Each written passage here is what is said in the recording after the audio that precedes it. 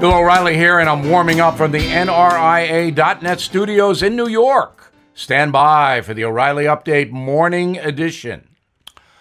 On this Wednesday, I will be watching President Biden's speech tonight in front of Congress, and I will have full coverage tomorrow on the update. Now, I want to be fair to Joe Biden, but that doesn't mean I'm not going to tell the truth about Mr. Biden. He is, after 100 days in office, the most liberal president ever in the history of this country. And it's not even close. Joe Biden has embraced the Bernie Sanders vision of America, that is, socialism, huge central control in Washington, political correctness, woke culture, and on and on. I believe at this point, Joe Biden is doing so much damage to American traditions that it is almost indescribable.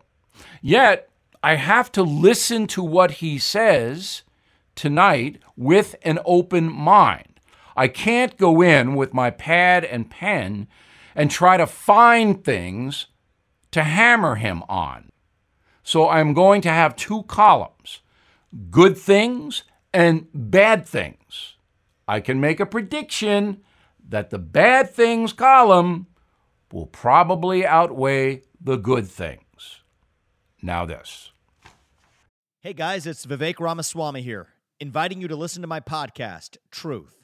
We just relaunched it after the campaign, and we are already riding up the podcast charts. Here's why. I think that hard, in-depth conversations about the tough issues is the only way we're going to get this country back.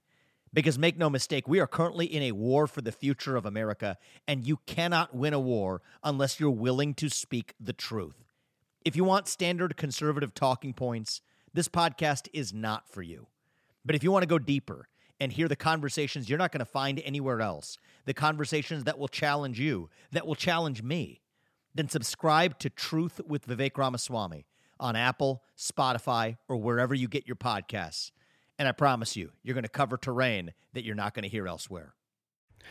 That is the Morning O'Reilly Update. More analysis later on.